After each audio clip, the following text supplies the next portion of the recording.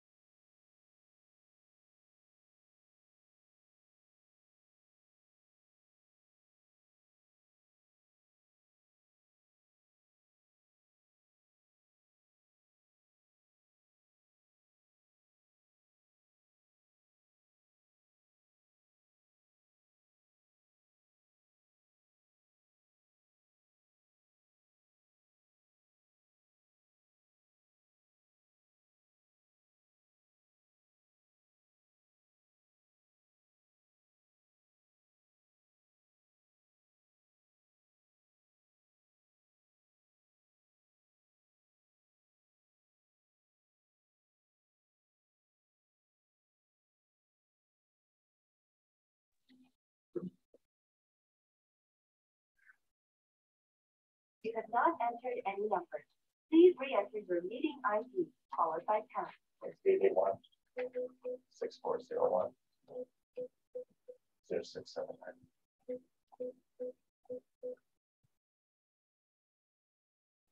Enter your participant ID followed by pound.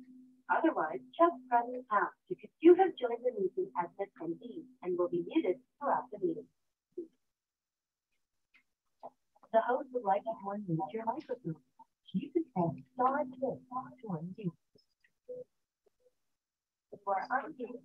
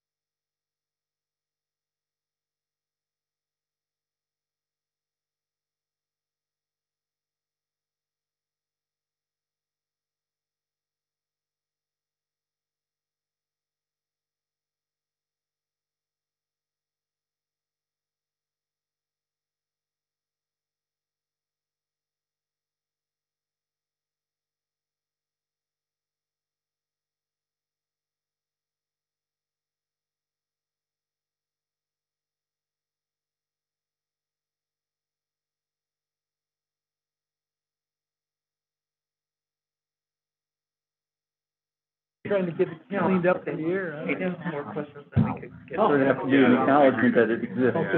What's that? There would have to be an acknowledgement that it exists. Oh, that would be, At this point, there's no acknowledgement that it even exists. I know, everybody knows it. Yep. Chairs, co-chair. Yeah, I think we're. Work in my office is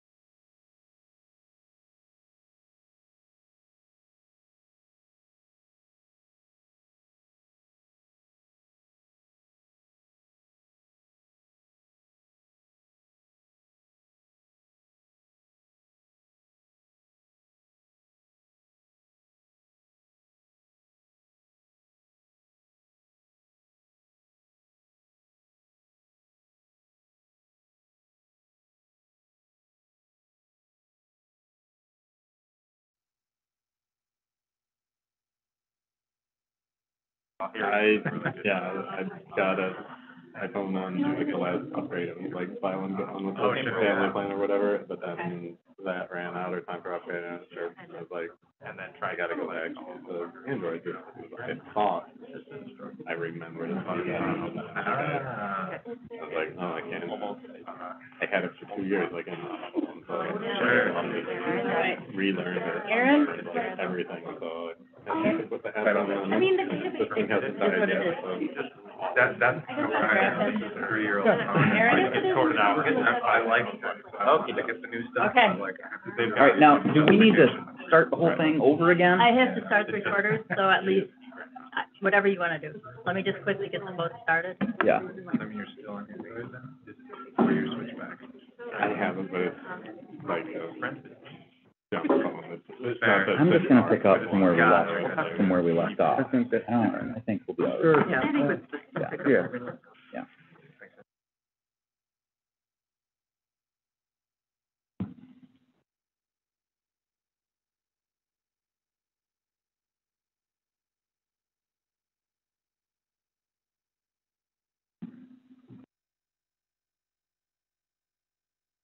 That? Yeah. Okay, moving on in the agenda, we've got our community sustainability plan as a ongoing agenda item. Jamie McCarthy was going to try to come this month, but wasn't able to make it. So whether we meet again in December or January, it's very likely that she will come and meet with us again to give us an update. Specifically, she'll be able to update us about the hiring process for the sustainability planner position, which she did share a little bit of that today, but I don't know if we have time to kind of go over it, and I'd rather have her kind of share that than just me read it from an email. Other than that, is anybody else aware of any other updates with the sustainability plan or anything going on with that this month? I'd love to know that update that you have. Yeah. I mean, we can take a look at it here. Where did that go? So sustainability plan, this is some background from Jamie. Staff identified the need for a staff member when drafting the community sustainability plan. It's a new role to the city that's focused on facilitating collaboration between departments to implement the community sustainability plan. When developing the plan, it became clear implementation cannot happen without within a single department, whether named sustainability or an existing department. The position will work both internally and externally, especially at the neighborhood scale. So placing the position as a planner in community planning and economic development will connect it to key staff, such as the neighborhood activator, housing, buildings, transportation collaboration with public services, et cetera. Accounting for fiscal and political realities. One new staff at the coordinator level is right-sized to our tax revenue and budget and staffing levels at the city overall. Since there is no new revenue at this time to support a new department, the city committed to a new coordinator/planner to accelerate community sustainability plan implementation in the first couple of years. Future growth in city capacity is certainly something we're looking forward to, and even inspired by voters in places like, A2 and Ann Arbor. Oh, I'm sorry. And thank you for translating for me. And youth who spoke out at Kalamazoo City Commission meeting recently who elevated sustainability and climate. The next bullet point is that city does not have regulatory role or authority over external entities or emissions. However, we are positioned to be a sustainability leader and supporter, which doesn't require an entire department. City will strategically leverage and/or grow capacity beyond city staffing that will be more impactful. For example, using FSE funding, the city is partnering with Kalamazoo Neighborhood Housing, KNHS, and the Green Home Institute, who already have tons of experience in green affordable housing, to pilot the U.S. Department of Energy Home Energy Score and fill in gaps in weatherizing needs in the city.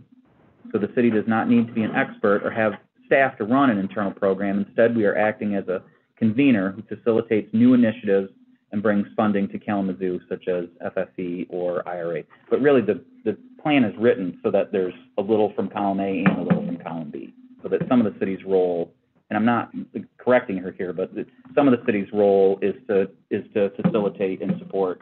Some of the city's role is to directly measure and look at emissions data. Examples from peer communities. Kalamazoo County recently voted to create a sustainability coordinator position. The city is working with county planning to make sure these roles can collaborate and network together as a new cohort for Greater Kalamazoo. And recently at the Michigan Sustainability Conference, we saw a mix of positions that were representing local municipalities on sustainability and climate, many in the planning profession, several in public works, very few with a sustainability title alone. The outliers were Ann Arbor, Grand Rapids, and Oakland County with standalone directors or departments. So we would be the fourth in the state, I assume. And interest, or at least to, who attended this conference. And interestingly, in the past, I always saw the directors at these conferences, and this year, neither the Grand Rapids or the Ann Arbor directors attended. So more and more is what I hear from this, is that cities, municipalities are, developing these types of positions. That was the update from Jamie through me. So hopefully I said it all right. All right. We also have as an ongoing agenda item, Kalamazoo River and Marl Lake Dam cleanup. Is there anybody have any update on that? The only update worth sharing is the one party that submitted legislation to potentially go after the polluters now controls the entire Michigan government for the first time in my lifetime. So maybe we'll see some movement from Sean McCann and Julie Rogers' bill. That would be a huge benefit to the community. I'm sure the mayor's support would be useful in that. I know they're in talks, so I hope this leads to some little good news, I guess, even though it's technically partisan. Yeah, that would be great to see that polluter pay bill come out of committee and get onto the floor, and so that we can get some more money into the cleanup specifically for the Kalamazoo River and generally overall bring future environmental issues. Yeah, that was a big deal. Anybody else? Any other updates? I can't remember who's visiting the Kalamazoo River Watershed Council. That's you, right, David? And I'll be at the meeting next week. Okay, great. Did appreciate that Eagle slapped the fine on GPI for their discharge. It kind of sucks that that's paired with a giant tax break from the city, because then we're paying for that fine. Right. Was the fine for this recent spill? I think so. Oh, okay. I thought there was an additional fine then. The fine that I read about was based on emissions. Correct. There's been nothing to address the recent spill. Okay, thanks for the clarification. Yeah. Still not aware of what it is. Right, okay. Okay, moving on to new business. So we have some representatives with us from the Michigan Department of Health and Human Services. Thanks so much for coming to our meeting this evening. And we were hoping we can start with kind of a list of questions, but then obviously we might have some follow-up questions. So let's go ahead and get started with this. The first question we have for you is, why is this air quality report taking so long to complete? We've got years of data, at least from Kalamazoo Water Reclamation Plant, regarding hydrogen sulfide emissions. Why is it taking so long to analyze and communicate out what that data is showing? That's a really good question, and I'll try to answer it the best that I can. The question from the community came to us in August of 2020, and you're right, we have years of data that the Water Reclamation Plant has out in the community with their monitors. And that's exactly it. We have a 2020 report, and then we have data through 2021. Our health consultation is looking to address several concerns and questions that have come to us through the community. And that is part of that is that environmental sampling data and monitoring data. But it's also, we had questions related to asthma. And so we also worked with our asthma epidemiologists that looked at prevalence and hospitalization rates. And then we're also looking at community stress within our document, within our health consultation document. And so you're right, that's looking at a big set of data. So we have our environmental data that is involved, that's looking from 2020 all through 2021. And then we also even acknowledge the May 2022 drone study that Eagle has done over the wastewater reclamation plan. So it takes time to get that data to help us understand that data. We need to look at it, we need to analyze it and interpret it. And then we also need to put it then into that health consultation that provides a message, a clear message to folks to be able to understand that information.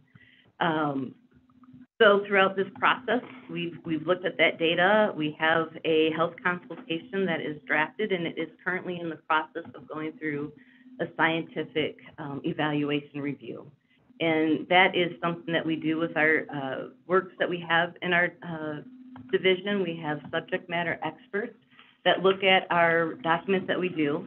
And during that process of our scientific evaluation, we have feedback. We have questions, comments that come back to our author, that go through management, go through our subject matter experts.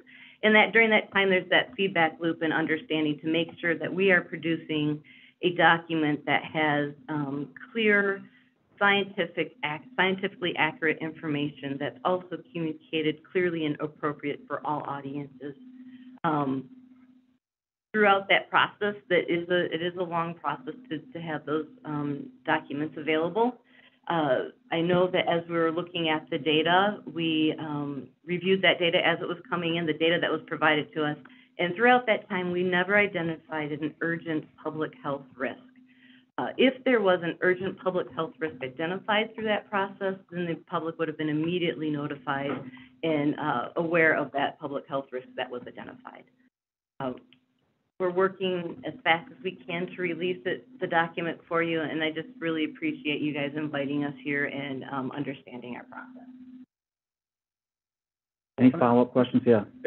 So have there been similar studies that you've done in other cases, and how long have those taken? We write health consultations. That's what we do. The unit that I'm the manager for, I am the unit manager for the Environmental Assessment and ATSDR unit. What ATSDR stands for is the Agency for Toxic Substance and Disease Registry. That means why I have that name is because we have a cooperative agreement with the Agency for Toxic Substance and Disease Registry with CDC. And the whole job for there is to do those health assessments for Superfund sites. And so that's what we do. So we have health consultations that look at all sorts of media exposures and exposure routes. And it is a very long process for health consultations because we need the data to support that message or that finding to answer those questions that are being asked for us.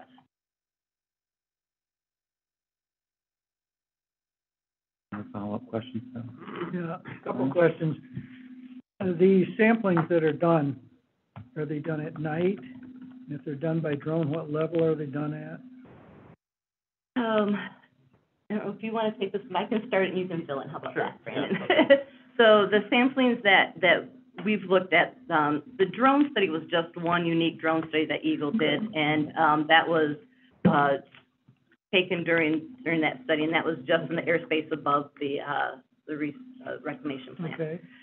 We looked at the monitors that the city has within the community. Those are running 24/7, 24 hours a day, 7 days a week. So that is a continuous monitoring look that we look at. And then also some of the reports had grab samples that were initially just opened up and grabbed a sample through a Tedlar bag or through a SUMA canister. That way, some of them were collected at 8-hour frequency, 20-hour, 24-hour frequency. That means that they had a flow controller that pulled in a sample for a certain amount of time. So there was a variety of different samples and monitoring. So they're largely at ground level, and they do take them at night? Throughout the day and throughout nighttime. Okay. Both, yeah. Is Anything else you want part of that data also from similar EnviroSuite data over time from graphic packaging? Go Go ahead. So the graphic packaging, they also have those monitors set up around their facility. Right. Our investigation is focused on community health concerns. So while we do look at that data, we consider it, that would not be used to inform, our assessment because we focus on community. While we have that and we've reviewed it, Right. We would not use that to draw public health concerns. We would use our data Because that data comes from their property. Exactly. But you have that data from them over an extended period of time. We do. Yeah. Okay.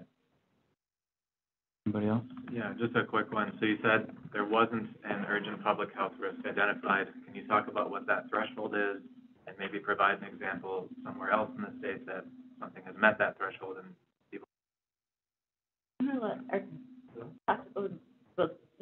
Bill can answer that one. I can answer like for other areas where we've had an immediate, but do you want to talk about this specifically? Yeah, I guess, so for an urgent health risk, this is when like life is in immediate danger. Or there's, life or permanent injury is immediately in danger to a large number of people. What is immediately?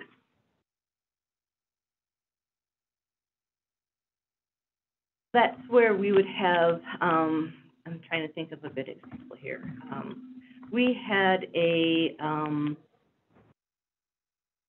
I think if we have like an immediate release through a facility or something that had an accident, like a facility accident or something like that, they had large quantities of an emission or a spill or something that could impact the community that at levels of a risk that would immediately say, hey, you've got to either shelter inside your home or you need to stop drinking whatever that has been contaminated, something along that lines that is just going to say that you have such an exposure risk here that you should not be consuming it, touching it, or breathing it.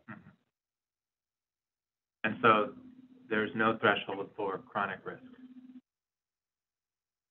There is threshold for chronic risk, but that was not an immediate health or an endangerment to the community. But there are chronic risks. If a report takes 3 years, so you have a 3-year window, theoretically, somebody can get ill in 3 years of exposure to something. Does that mean that they should be informed in that window as well? Does that question make sense? It makes sense. I don't know. Well, I think when we talk about threshold, we use screening levels. Mm-hmm. And screening levels are meant to be just that, screening levels, to determine whether we need to do further investigation. A lot of our screening values that we use are health-based. But what it means is if you exceed that screening level, it's not an absolute. It doesn't mean that you're going to get ill or you're going to experience adverse health effects. It's a risk.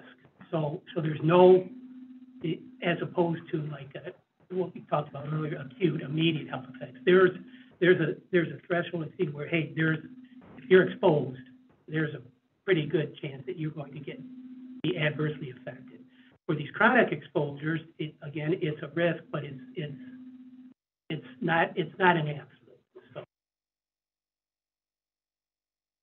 I don't know if that Does that help answer your question? I think so. A clarification. So what is the time threshold where acute becomes chronic? So at what point is it acute and at what point does it become chronic? I can talk about that a bit. So it kind of depends on what agency you talk to and what agency is setting the different values. They'll talk a lot about screening values, so I guess I can kind of go into that discussion. I know there was a question that was related. So there are a lot of different screening values that are assessed, or excuse me, that have been identified, different types of screening values. We use health-based screening values based on health effects that have been determined in toxicological or epidemiological studies.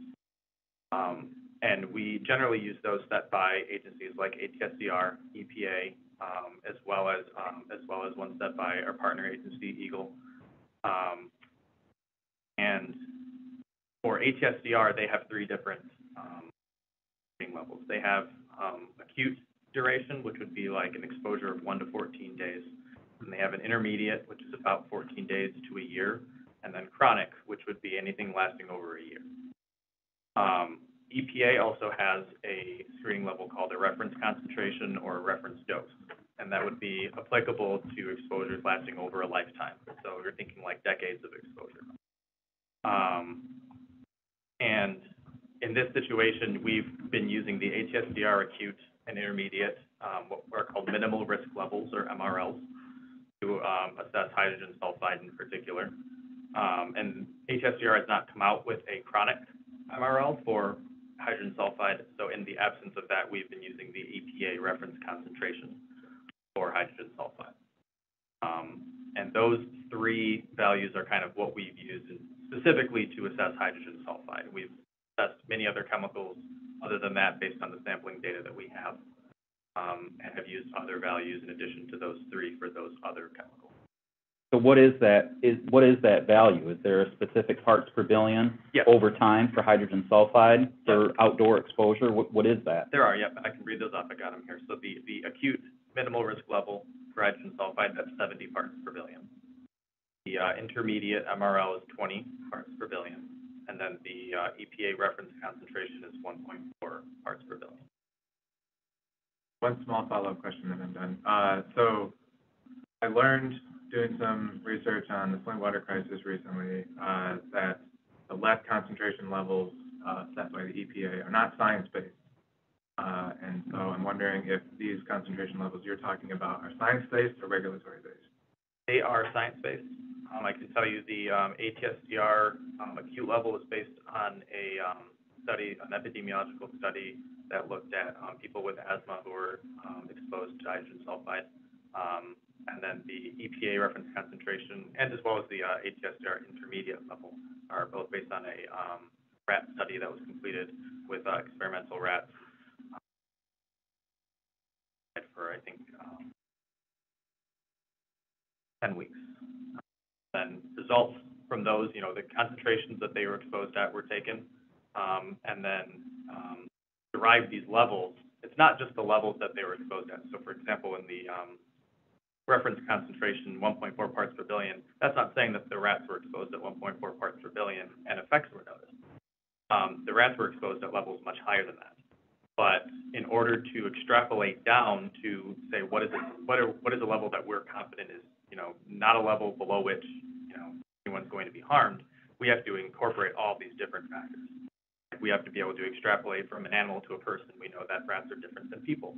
So we have to have those levels incorporated. We also know that people vary, right? Everyone has a different susceptibility to chemicals and chemical exposures. Everyone's bodies are different. Genetics play a factor. Diet, exercise all play a factor. And there's also uncertainty levels based on kind of what data is available and what's been tested. That also has to be incorporated when those values are. That's how you get, from all the way down to 1.4 parts per billion, when in that study they were looking at levels around like 10 to 90 parts per million, as opposed to much higher levels that we're seeing in that. Just to reemphasize the point, these screening levels that Brandon is talking about were developed for use for public health purposes. They weren't developed for regulatory purposes. So I just want to make that distinction. Yeah. Just one more quick, and follow up with where Ian's line of questioning was going. The public is very concerned about the delay, and part of that is we were expecting this report in March, and so we're now several months in, so we're well into that intermediate period and very close approaching the chronic period.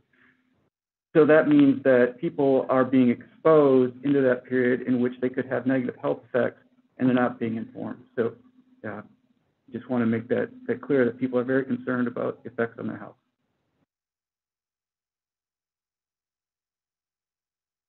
Any follow-ups? Who makes the final decision on when the report is complete? So, as I mentioned before, this report is going through that scientific review, so we're having that feedback back and forth with the comments, answering the comments. And that is that process that we're going through, and that takes a while. So once we get through that scientific evaluation, that report will be complete and it will be approved for release. I'm sorry, so is that expected like before the end of the calendar year, or like 6 months, or? It's going to be released when it's ready to go out. Yeah. I mean, is there no deadline? Do you not say this report is due on this date? and let's get the scientific review completed by a certain date. I mean, I've worked on a lot of studies, and there is a date that it has to be done. There is a process, and with that feedback, so what can occur is, like, we'll have feedback, and that may then require edits or updates or something that makes the document not different, but makes it stronger than what it was before. So it's hard to determine what that time frame is from those comments, the updates, getting back more comments, things like that. Our goal for having this released is as soon as we possibly can, and as soon as these edits are completed. So if I'm understanding correctly, you're basically at the last step. We are at the last step. Okay. Yes. We are very happy about that. Okay. I guess going back to these numbers, if you're telling us that between 1.4 parts per billion and that was the intermediate, and what was the chronic number? Correction, that was the reference concentration. Okay. What did you say? What were the numbers for chronic and intermediate? The acute, the ATSDR acute minimal risk level, that's 70 parts per billion, 1 to 14 days. Mm-hmm. And then the intermediate is kind of the next duration from 14 to 300 billion. Mm-hmm. And then the next one is that reference concentration, 1.4 parts per billion for a lifetime exposure. And we have data over time, over the last several years, that there is, there's almost a constant level above 1.4 parts per billion, mm-hmm. at least as it's monitored, and sometimes hovering around 10 or 20 parts per billion. Correct. So would I be correct to take from what you're saying that if there's frequently between 10 and 20 parts per billion, that we should assume that would have some impact on human health? However, that is just the screening value again. So we look at that and we see the exceedances that you're seeing, right? We see that they're above that 1.4 and they're above consistently. Yeah. That's above background level. That's above what you would expect for a normal mm-hmm. area. But we need to look at that holistically. We need to look at all of the data that we have. So all of the different EnviroSuite monitors that are out there. There are several. The city has them. We know that Eagle took some samples as well. It's not a question of necessarily just is this above, but what's the extent and what are the implications of this? What does this mean for our health as opposed to just is it above this number or not? So there's a lot of different considerations there about looking at what's there and how to interpret that and come out with what does this mean for people who are living here and who may be.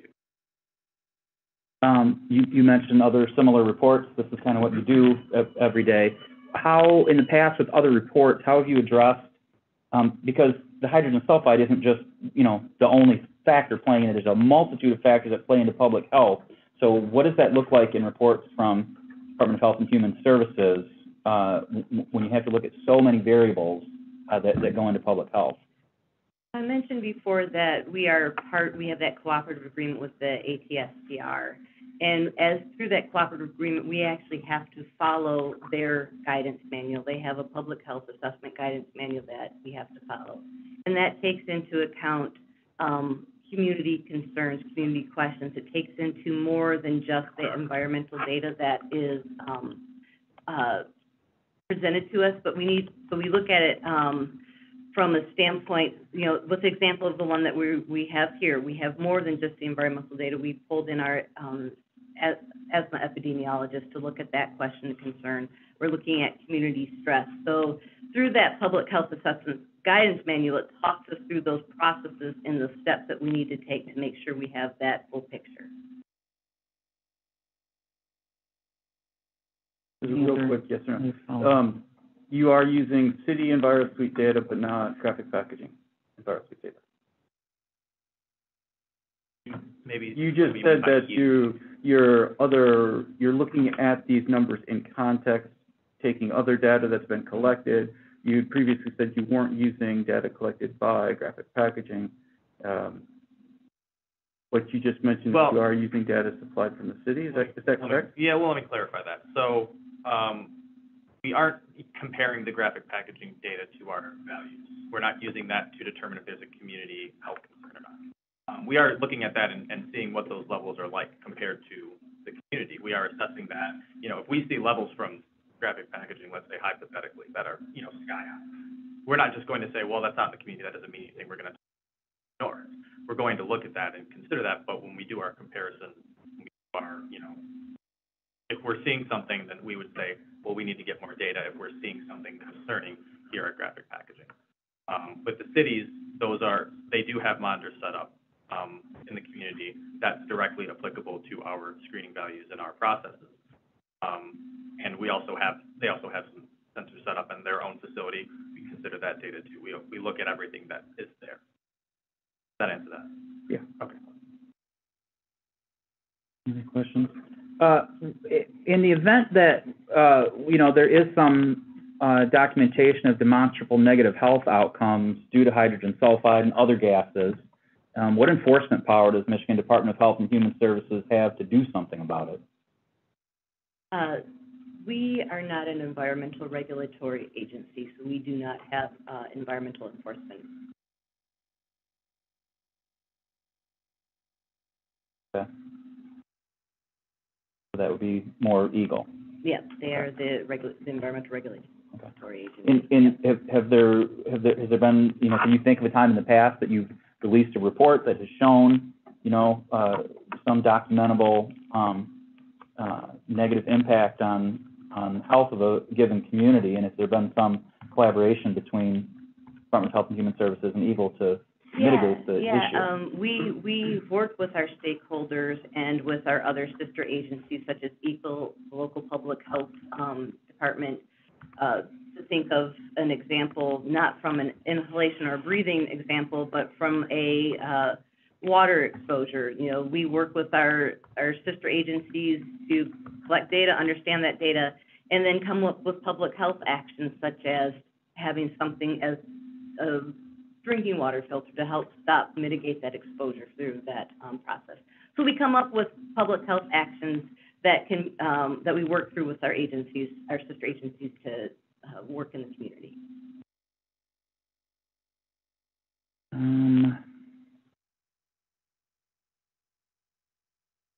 Do we have any other questions? Sorry, maybe this was addressed, but still thinking about the data set a little bit. Is there any, kind of as our caller suggested, any canvassing of residents in the area? I think you mentioned you're looking at hospitalizations as well, but are there any attempts to reach out to folks in the area that are most asking for this, either blood samples or anything like that? What kind of public direct outreach are you guys doing? Well, part of our team is we have community engagement and health educators with our team. Carolyn is here to help introduce and just get the feel for our community here too.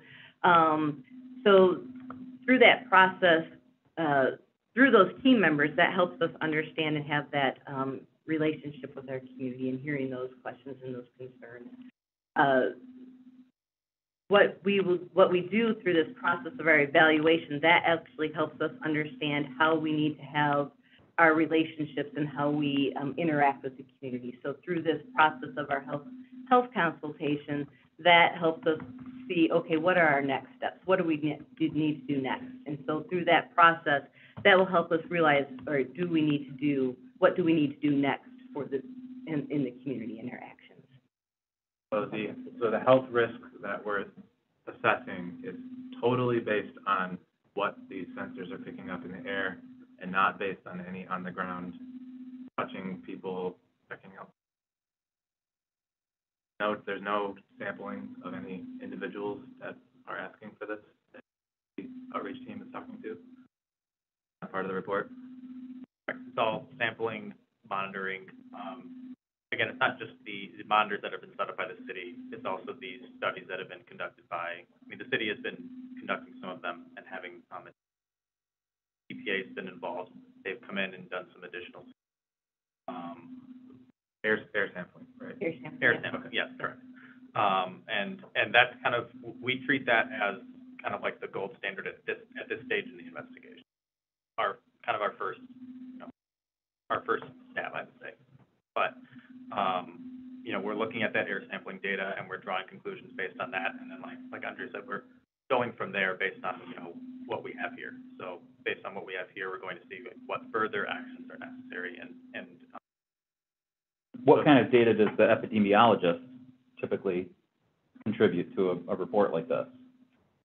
For this one, we had our epidemiologist through our asthma team that actually went into databases to look at asthma prevalence and hospitalization rates for asthma, and provided a report to us December of 2021 to help us consider that information.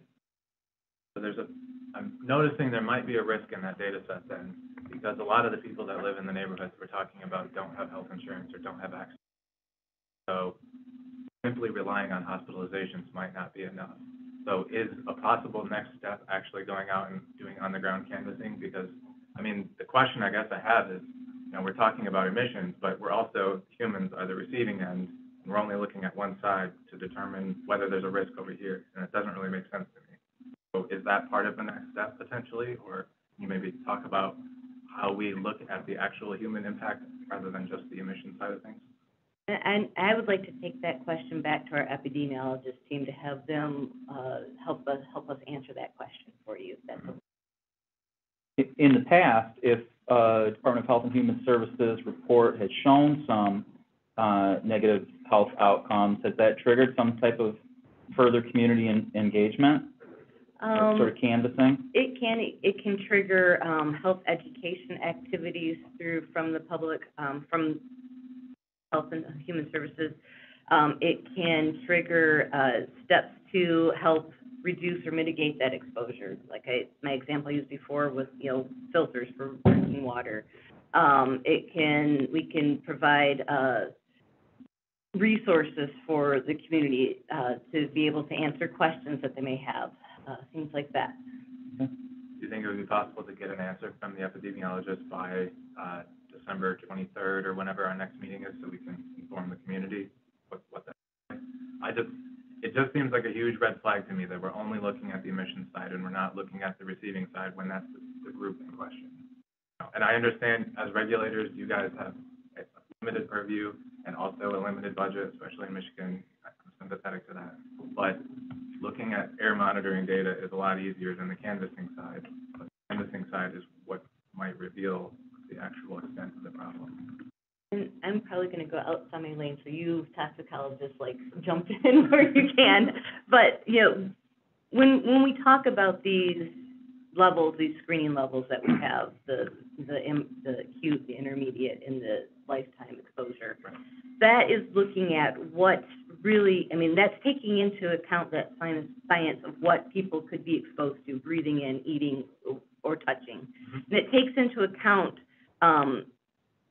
as I think Brandon mentioned earlier before, it has several levels of protection in it. That's, you know, if we're looking at an animal study, it has that protection in there as it would relate to a human, of saying, okay, if we see this level of in the air, then we have, you know, this level that then we need to investigate it further. So if we see a level that we are thinking is not going to be causing any harm because it's not there to have that exposure, then that's how we stop that and we stop looking at it, because we know, hey, here's our screening level. We know that it's not causing any, we know that based on the screening level, that adverse effect level is no longer there, so we have that exposure is not a concern. But when we look at these screening levels and we do see something that is at the screening level or higher than that, that's where our toxicologists on staff go into literature search. They go into more review to determine what does that really look like for that community as they're being exposed. So it actually gives us a lot of information. You know, when you're talking about looking at, and this is me going out of my lane, and I really want the epidemiologist to answer this, but when you're talking about looking at blood or something like that that's impacted in somebody, we have more exposures than just what we're looking at here through the environmental data. So all of that is taken into account too. Your body, everybody's body reacts to stuff differently. We have different metabolisms, so it all interacts differently. So when we do our public health assessment, looking at the environmental data or other resources that we have really good science behind that to say, okay, you know, is that exposure something that's really causing a harm or a risk? And we've got good tools to us. So I understand, you know, looking at that, canvassing the community and having some kind of a biological sample of people too, does give us an answer, but I think we get really good answers with what the analysis that we do here too. And I'll just add one question. Andrea mentioned, you know, when we with regard to our conclusions and our recommendations, she mentioned talking about preparing an action plan. And one element of that action plan will be community engagement. At this point, we just can't go into what the scope of that is, but there will be some element of community engagement as a part of action plan.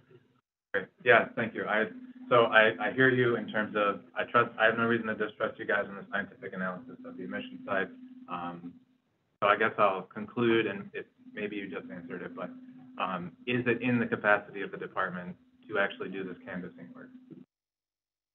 Has this done elsewhere besides the lead crisis? And I can say yes, but I really want our epidemiologists to look at it and say what is appropriate or not. They know what is the best epidemiological approach for a community, and they can say yes or no.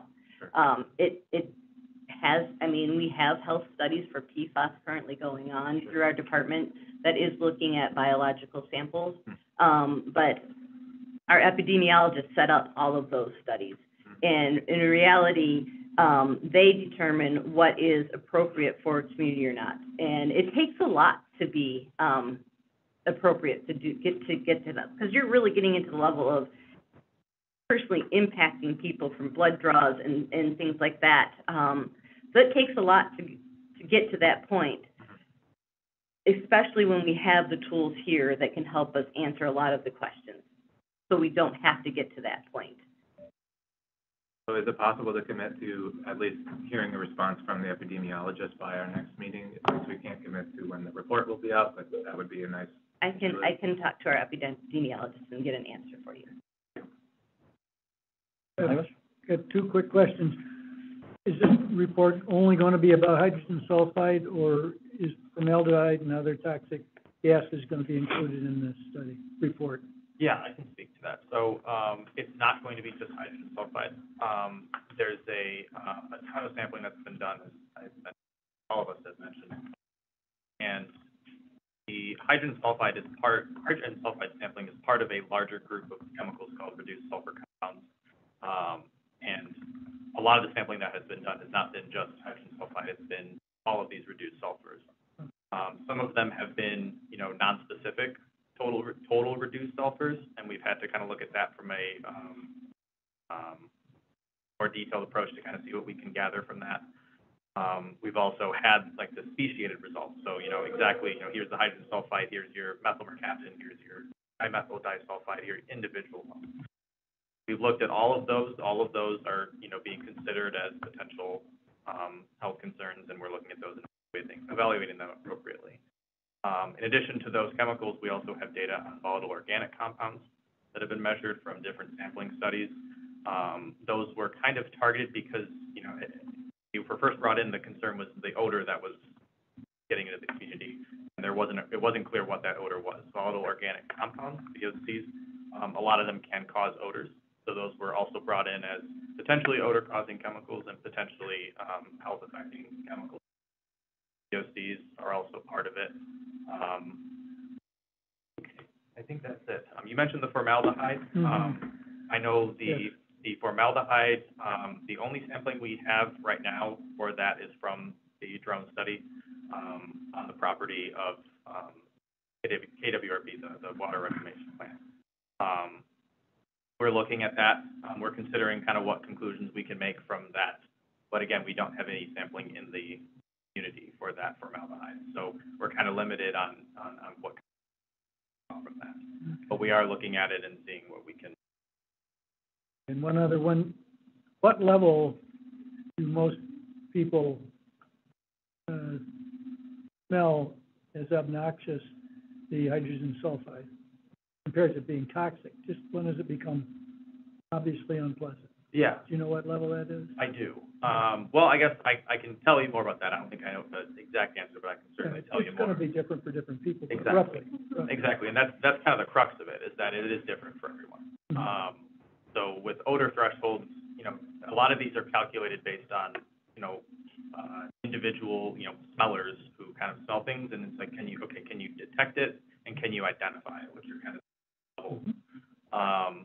And with the odor thresholds, sometimes you get something and you don't know if are you detecting it? Are you saying there's something here? Are you identifying it, saying, yep, this is a sulfur odor, this is rotten eggs? With hydrogen sulfide, the ATSCR approved, or the level that ATSCR site puts out is a range of 0.5 parts per billion to 300. So a pretty big range, but that low end is low.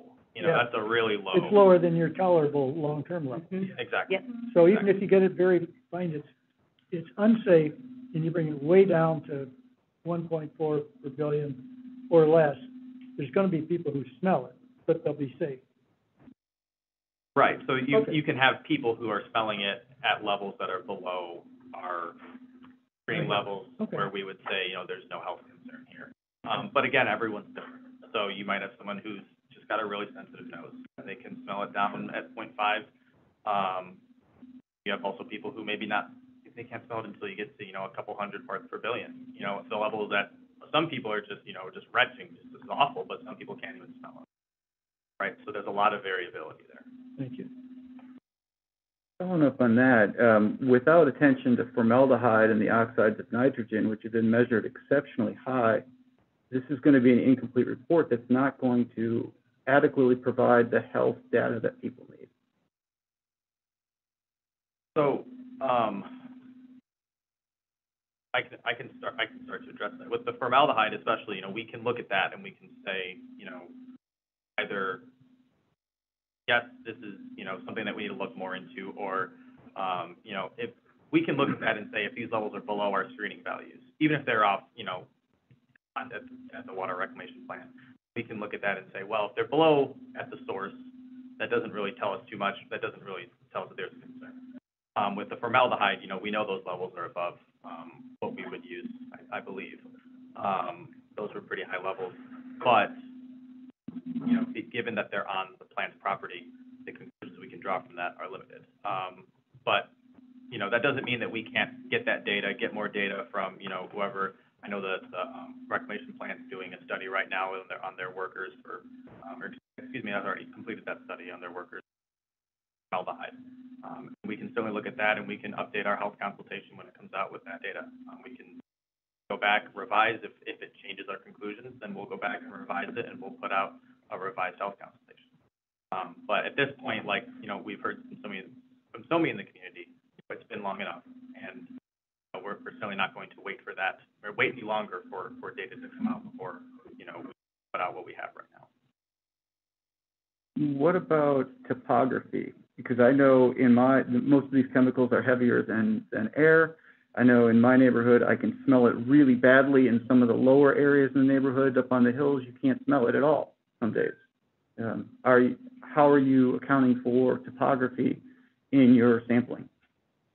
So I think the best way to account for that is for the sampling to be conducted directly in the communities that are experiencing the odors and reporting the health effects. So there is sampling that's being done, sampling that has been done directly in the Northside neighborhood. We've gotten a lot of complaints in that neighborhood.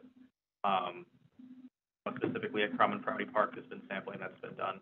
And I guess with the topography, that can tell us, you know, if there's an added risk for, you know, these chemicals to accumulate. But at the end of the day, what we're relying on is our sampling data.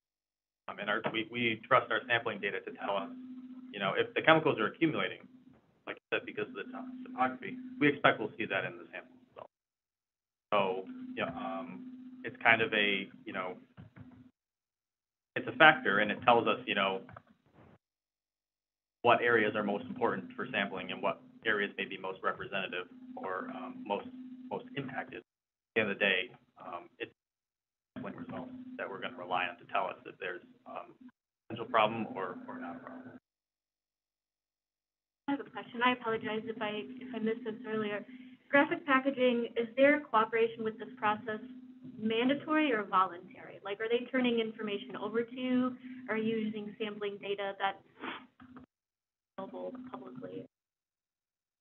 So we don't have any sampling data directly from graphic packaging.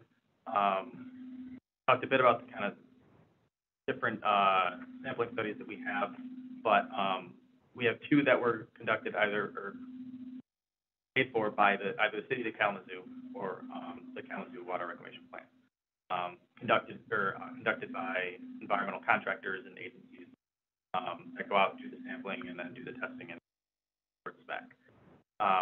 The EPA has also come in and done sampling. And I guess the only data that we've gotten directly from graphic packaging has been their environmental monitors have up at their plant. They did do a odor study back in, it was very, very preliminary, and the data we got from that was not really anything we could use for our assessment. So the usefulness of that was pretty limited, but we did get that from them when they I think we might need, you received that data from Eagle, that received it from Grant. I think we probably did receive that from Eagle. A lot of the data that we received, Eagle from the let us know and get that to us. So. And was that a voluntary sharing on their part, or is that something that they required through Eagle to provide their EnviroSuite data? No, I don't know if we can answer that fully or not. We probably need the answer to be from Eagle. Yeah. From visiting the odor task force over the last few years, that wasn't really voluntary. Okay. Graphic Packaging was working with Eagle. They're working towards a consent decree. Is that the right verbiage? Mm-hmm. And Eagle just issued a fine based on emissions, and they were under threat of fine, and then they did issue a fine. So it wasn't particularly voluntary.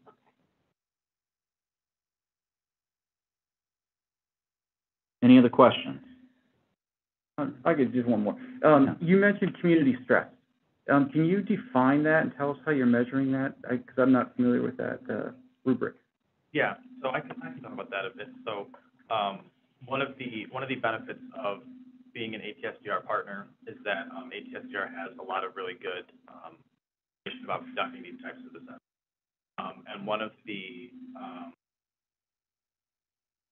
newer kind of training modules that they put out is kind of how to identify and evaluate community stress as it pertains to environmental contamination. So they've noticed this with, whenever you have sites of environmental contamination, been exposed or believe they've been exposed, that's a concern for a lot of people, and that's affecting.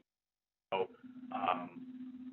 that module is available. I'd like to review it yourself. But that kind of just tells you, what does it mean for, community stress? What does this mean? Basically, the anxiety, I would say, of feeling or thinking you're exposed and not knowing what that's doing, and kind of more information about how that can affect individuals who have been exposed or may have been exposed. I'd really appreciate it if you're able to share that. I'd like to look at that. Thank you. Happy to. Anybody else? All right, I think that wraps up our questions. Did you have anything else that you wanted to share with the committee? Yeah, I think the one thing that we didn't get to is that when this document, our health consultation, is released, our community engagement and health educators have a plan for that dissemination. So based on what those community needs are, what that best dissemination plan is if it's electronic, hard copy or not, we'll develop, that plan will be in place before the document is final. But we also will be having a public meeting where we will present the health consultation to the community and we'll definitely have an opportunity for question and answers during that time. I think that does it. Thanks so much for coming out this evening. You're welcome. Absolutely. Thank all of you. Appreciate you having us here. Yeah, we appreciate your work. Yep. Great questions for us. Thank you very much. All right, you are welcome to hang around for the rest of our meeting if you would like. But we really kind of have some more, we've got some committee business that we have to take care of that's maybe not quite as exciting for. I will say, nice to meet you all, and thank you for Yeah, having us. thank you so much. Thank you all again. Andrea. Thank you so much. All right.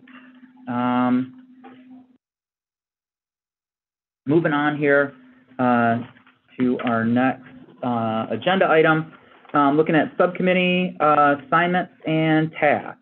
Are we kind of all set there? Bobby's still doing the NFP review board.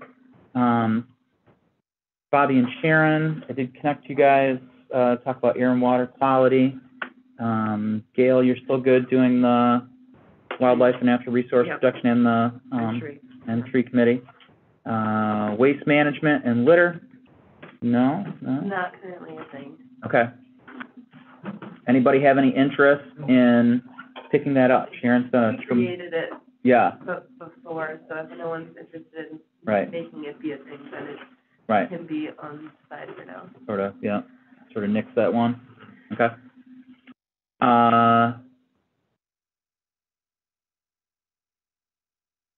That one. Planning Commission, Ian, were you planning on continuing on that? Sure. Yeah, okay. Tree Committee, Asylum Lake Policy and Management Council, Sharon's still doing that. Parks and Rec Advisory Board, is that over? Okay. What's that? Did I get kicked? Yeah, I think you were absent at a meeting, and I thought we had done an email about that. Are you still interested in participating? In I can Parks and assist. The thing being, the day that they meet, I can't always make, but I try to bring their minutes and everything. But if I'm needed somewhere else, that's fine too. Okay.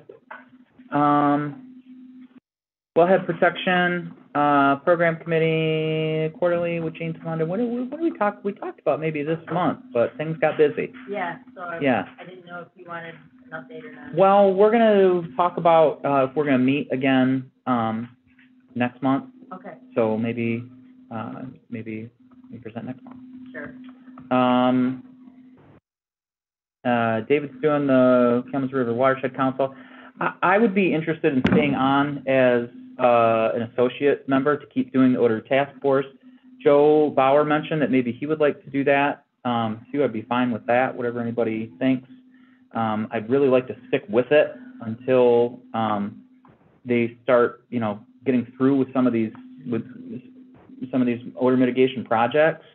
I've got a lot of time and reading and effort and relationships involved in it. I'd really rather just kind of keep going with it. I don't know that I would come back to visit. I'd probably just kind of, provide written notes of what happened. So if you guys are good with that, I'd be happy to continue doing that.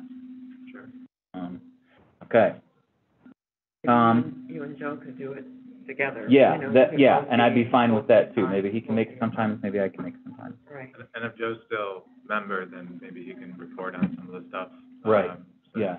It would be good to have somebody who can report to the ECC. So you don't want to come and visit us when you're just an associate member? Well, I don't know. I mean, I've been doing it for 6 years, and I think it's time for a break. But I would like to continue going to those meetings to keep bothering people. That's what it takes. All right, ECC applicants. Do we have an applicant? All right, come on here and have a seat, and let's chat. What's your name again? Steve Romanelli. Steve, nice to meet you. Nice to meet you. Okay, well, Steve, I'll tell you right at the outset, we've got one open seat, and we have one live candidate.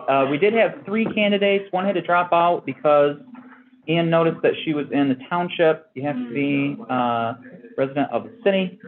And there was another person that was supposed to come tonight, and she actually canceled at the last minute. And because of her job, she kind of realized that she didn't know if she could commit to coming, like she'd be able to get that time off. So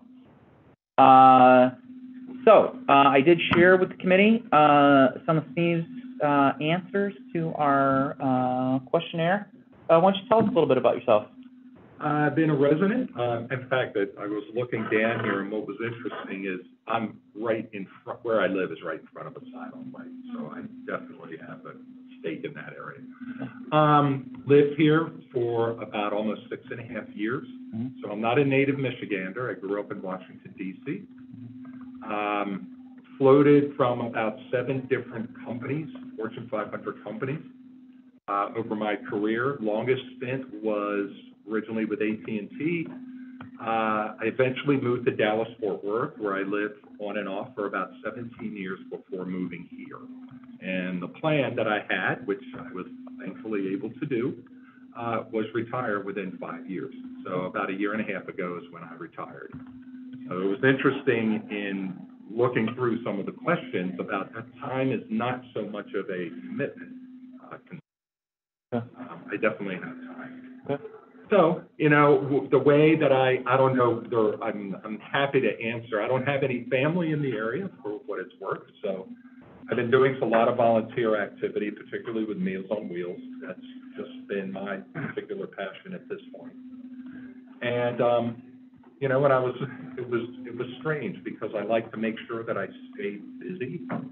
I'm a volunteer DJ up at Western University, and so doing all kinds of stuff like that. But I wanted to see if I could make some contribution directly with the city.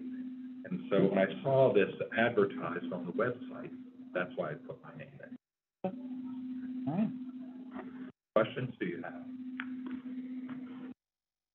Who's got any? I'm going to be completely transparent. I did question. not read those. Okay. Down to me. Okay. Yeah, so I guess I just want to know, what are environmental concerns for you that, are just sort of top of mind? Well, for me, I know it's a very broad topic, but it's around global warming.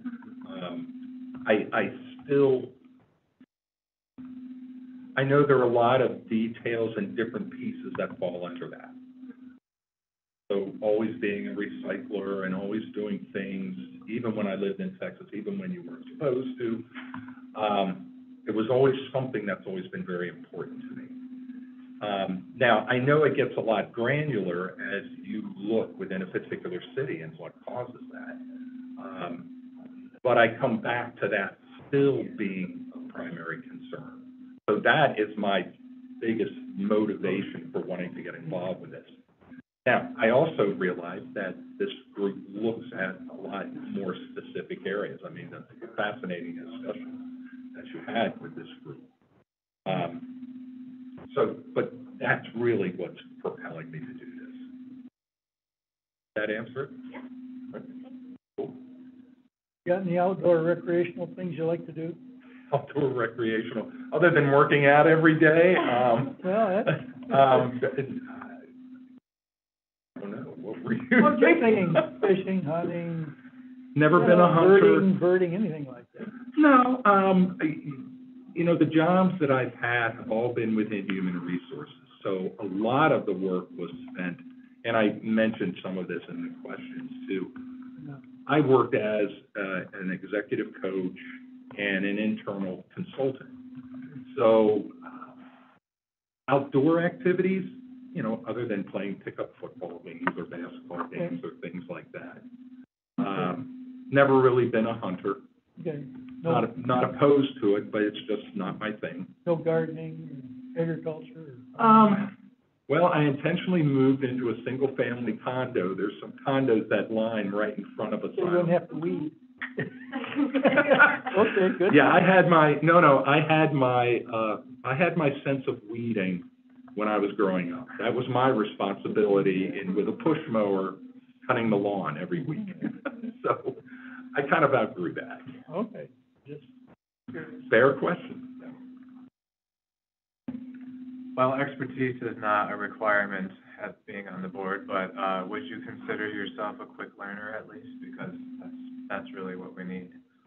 Well, remember I said I worked for 7 different companies, and my stints in there, was generally within the same discipline, performance management, succession planning, but every company does something a little different. So in answer directly to your question, yeah, I'm a quick learner. A lot of the technical questions you were asking, you know, some of the other members, I do not have a scientific background. But I do know how to research, I do know how to ask people questions, I do know how to listen to their questions or their answers so that it can provide some follow-up.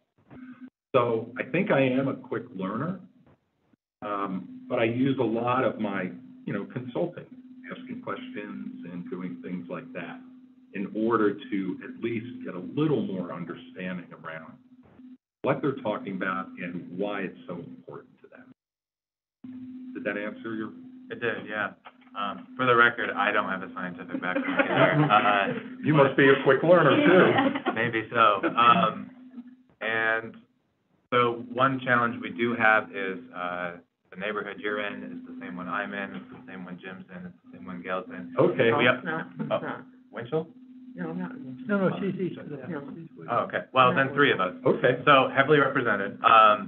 So I guess one of the main things that I was wondering in terms of just kind of getting involved, what made you choose ECC over any of the other boards that we have? Frankly, I was not interested necessarily in their subjects. I'm not opposed to them. But, you know, I had to prioritize. And given the fact that it's Wednesday, that just helps me, you know, be able to budget my calendar correctly. But really, that was, you know, two reasons. One, I wanted to prioritize, and yours came to the surface. And I didn't really probe any of the others. Fair. We meet once a month, but most of us participate more than that. You heard me mention all the different subcommittees that we do. Sharon, over the last few years, has really spearheaded a styrofoam recycling project. So it's more than just getting together and doing these meetings here. We try to be active, you know, aside from just discussing and sending recommendations to the city commission. Would you be, you know, available or interested in doing any of that sort of stuff? Yes. And mainly because I'm retired. Okay. And as one of the people I help with on Meals on Wheels told me, he says, yeah, it's really the only thing that I've got at this point. Okay. So I've got time that I can invest in. Okay. Any other questions? No? Okay. Let's just go ahead. Let's skip the rigmarole. We send the person out. In the past, we've sent the person out, but we're streaming, so it's like a silly thing. So, Think about the whole and walking it. is there? Yeah. So, do we have a relevant motion here? I move that Steve be our new member of the ECC. Okay. Second. I'll second. All in favor? Aye. Opposed? All right, Steve, welcome aboard. And I will send your name along to, this is Jean Talandis. She is our city liaison officer. She works at the water reclamation, but no, you don't work with water, you work on Stockbridge, right? My office is there, I'm with Water Resources today. Okay, right. So I will send your name along to her, and she will send your name along to the city clerk, who will then send it in a packet to the city commission, who will then approve it, and it's a whole bureaucratic process. That's But, you know, you're welcome to come back next month, if we meet next month. So that's our next, and you're welcome to hang out the rest of the time here and participate here. But it's okay if I go, right? 'Cause I just have some other obligations. Yes, you are I just also wanna make welcome. sure. Yeah, if you've got something else, we look forward to having you here next time we meet. And I've got your email, so I will add you to our email list, and we've got a shared Google Drive. There's a whole pile of folders and stuff we've collected over the last few years. And should I presume the 23rd unless I hear differently? The third Wednesday, yeah, unless you'll hear from me. There'll be an email that will go out to everybody, because there's a few folks here, whether we're gonna meet next month, and then what our schedule will be for next year. But right now, the third Wednesday of every month at 4:30. Okay, I can at least start to block that out. Okay. Thank you. All right, thanks so much. Nice meeting everybody. Yeah, you too. All right, so that brings us to our meeting schedule for next year. I got email from city clerk, or you got an email from the city clerk, just saying that we need to send our meeting schedule so that the city can post it, publicly. We don't have to like vote on it. We just have to sort of agree on it informally and then send it, correct? Yeah, they just need to populate the date, Right. and then they'll have it on civic clerk. Okay, great. So it's, Right available now- for the public to take a look at. Right now, it's on our website. Okay. Okay. So the question is, do we want to maintain the same meeting schedule, the third Wednesday of every month at 4:30? I would say so, yeah. Everybody's good with that? Yep. There's no, okay. All right, then we'll stick with that, and I'll, that's the other question we had to ask. Is it possible that we meet a week earlier, second Wednesday instead of the third? No, So, no, I have okay, but commitments- that's why I'm I have asking. It's commitments not on the good. second Wednesday and the Okay. third Wednesday, All right. and, It's either our regular schedule that we did a year ago or whatever. Or we don't, not. yeah. Right, were you talking about every month or just December? No, just December. Oh, just December. We have to stick to the date that we agreed on last year, so it's not Okay, thank possible, you. yeah. Okay. So, yeah, what do we think about, a December meeting? If, it doesn't sound like these folks are gonna have a report for us to take a look at, and I know that's what we kind of mentioned, but what does everybody else think? I don't. I would have a yeah, problem, I but don't I foresee think there being any the big thing pressure. was your transition, wasn't it? Well, yeah, I think we would need to do that tonight if we're not gonna I meet could not in make December. it. You can't make it in December? No, Okay, not the 20th. okay. Yeah, I guess that's the question, could we even establish quorum if we do? So, we need, what, 6, 5? Right, we would need 6 still, right? Okay. Yeah. Maybe with Because we've got 11. no, I could be Oh. here. I Yeah, don't know. I could be here.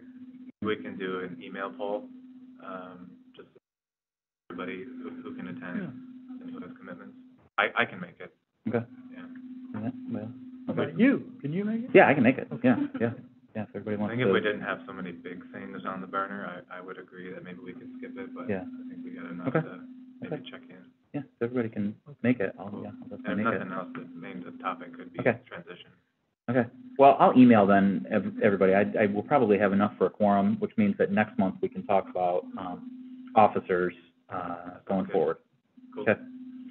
Well, it's 6:00, do we wanna take a look at our subcommittee reports? I don't know that it'll take that long. Bobby is not here, I assume you and Bobby have not met, Sharon, okay? Gail, anything with wildlife and natural resource protection? No, just the announcement I made about, some forward movement on, urban bird treaty. I don't have anything else. Okay. Planning commission? I missed Okay, nothing, sorry. okay. Anything with the tree committee? Yeah, I forgot to bring some numbers. We did meet this month and talked about the, safe streets around the Winchell School. Mhm. And, they did initially identify a lot of trees that needed to be removed. They were able to go through and fine tune that and, make some jogs in the sidewalk plans. And so, a lot fewer trees are going to be removed because, they took a second look at it. And I forgot to bring those numbers with me, but it was a pretty, was from 30-something trees down to 13. Sorry, what was the project again? This Winchell, putting sidewalks along Winchell. Oh, they're finally doing that. Yes. Okay. Well, that's the see. that's the project, so Yeah, that yeah, okay. little kiddos can walk safe to school. Okay. Was the tree committee responsible for all the trees going in curbside around the city? Yes. Or- okay. Well, I didn't personally. But the tree, well, I remember Sharon talking about it There's too. separate things. The city has their own, and then there's a couple grassroots projects. Okay. Right, yeah, so Because Sharon. they finally made it to the Westwood neighborhood, but I didn't know what kind of guidance they had, because I saw the guys putting them in, and I just kind of chatted them up a little bit, and they didn't know the type of trees that they were putting in, and they were doing the volcano mulch mounds and Yeah, everything, and I'm just I- like, Well, it's I don't know who installed them, whether it was city staff or whether it was a consult, like a subcontractor, which I suspect it was. Yeah. Because I wanted to I don't encourage think- them going in, but they were going in like the strangest method. Yeah, and There's I some invasive ones that, there's some problems, yes. Yeah, under power lines, I'm like, do we know how tall these are gonna Well, get? there It's like, is a standard. So tall trees go on the side of the street that does not have power lines on it. Medium and small. Supposed to. Yeah, medium trees go under the power line, so there's certain heights of what the mature tree is supposed to be. And, they're committed to putting in, hundreds of trees a year. Part of the problem has been availability. Who are they getting, how are they gonna find the trees, from whom? This is something that actually I wanted to maybe put on the agenda and take up next time or some future time, because I've gotten a lot of feedback from people about the species of trees. People seem to be, all got their shorts tied in a knot about a lot of that. So the short answer is not like any record keeping of what's going in where, or? No, I'm sure there is a record keeping. I'm not the one keeping those records. And, I did notice some trees that were planted in my neighborhood, like the old, like when it was done last year. They left the tags on the trees. I'm like, ooh, who's gonna This year, there's no tags on the trees. So, and I think it's from a different supplier. And, I can't tell you what trees are going in where, but the city knows what trees they bought. Because we had some tags, but they weren't labeled, they were just colors. Right, yeah, there's some just flags, and I'm sure that's like this tree is sold for a flag. But I have gotten, feedback from concerned citizens that, they feel that there should be native trees that are going in, and so that's something that, of course, I am a big advocate of on the tree committee as well as just in general. And some of the challenges are, I tell these people that are all, all agitated, it's like, go find me some native trees and shrubs. Find them. Find the suppliers that can supply that many hundreds of trees to the city that are big enough size that they could actually put them in and, not have somebody run over them with their lawnmower. And that's the real challenge. So, perhaps a future discussion from the tree committee could be, of like, let's try to think outside the box. Yeah. If we even need to find a supplier who is willing to hold trees for X number of years until they're mature enough to put in, or how can we go further afield? Like to really encourage the city to do this, but it's availability. It's like I had to drive across the state to find some teeny little natives to put in my yard, and I could put them in because I can baby them and put them in a cage, and I know that they're there and I wanted them. You can't put a tree that size in somebody in a curb lawn. It's not going to survive.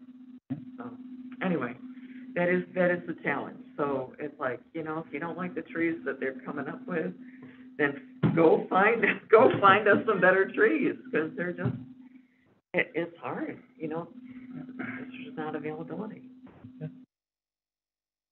Sharon? For Asylum Lake? Yeah. So we had a big meeting, and we went over a management plan and basically the draft, and there's going to be a public review that I can announce either later December or January. We haven't set the date yet, probably in either January or February 2023, that the public's welcome to come and go through. And it's like a 38-page plan of how to manage Asylum Lake. So pretty cool. That's the biggest thing. Parks and Rec? I was not able to make the last meeting, but I know they were also looking at some new board member applications, setting their dates. Okay. Pretty simple agenda. Yeah. Yeah, Jean, why don't you maybe plan on next month giving us a update from the Wellhead Protection Program Committee. Sure. Be great. I think we last heard from you maybe in the summer. I think it's been a while, yeah.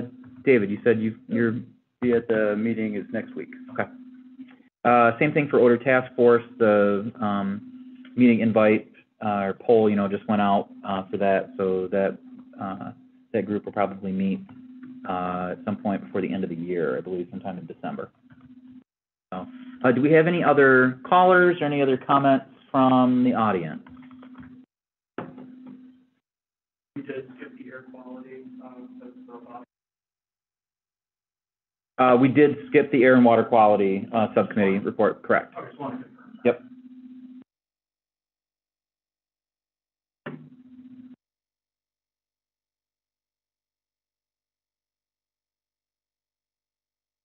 Yeah, yeah. Just a question, I guess. So with James Baker's presentation last month, was there like slides or anything that went out for that, like September? He did share that, Okay. that presentation, and I Okay. put it in the ECC shared drive. Okay. I'll take a look at that. I was just curious. Okay, yeah, it would be in, where is that? Wait, that's work.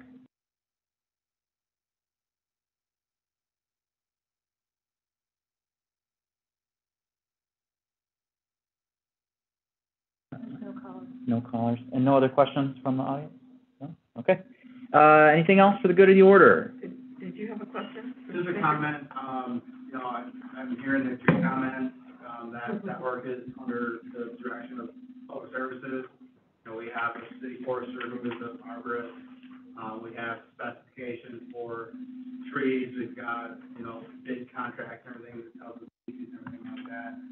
We'd be happy to engage in some discussion, perhaps have the city forester come address and kind of talk through some of these issues and provide some context. So, if we've got the availability, we'd be happy to provide that information on ECC, because I think, you folks are picking up on a lot of, very real comments that are happening out there in the community, and we'd like to address them.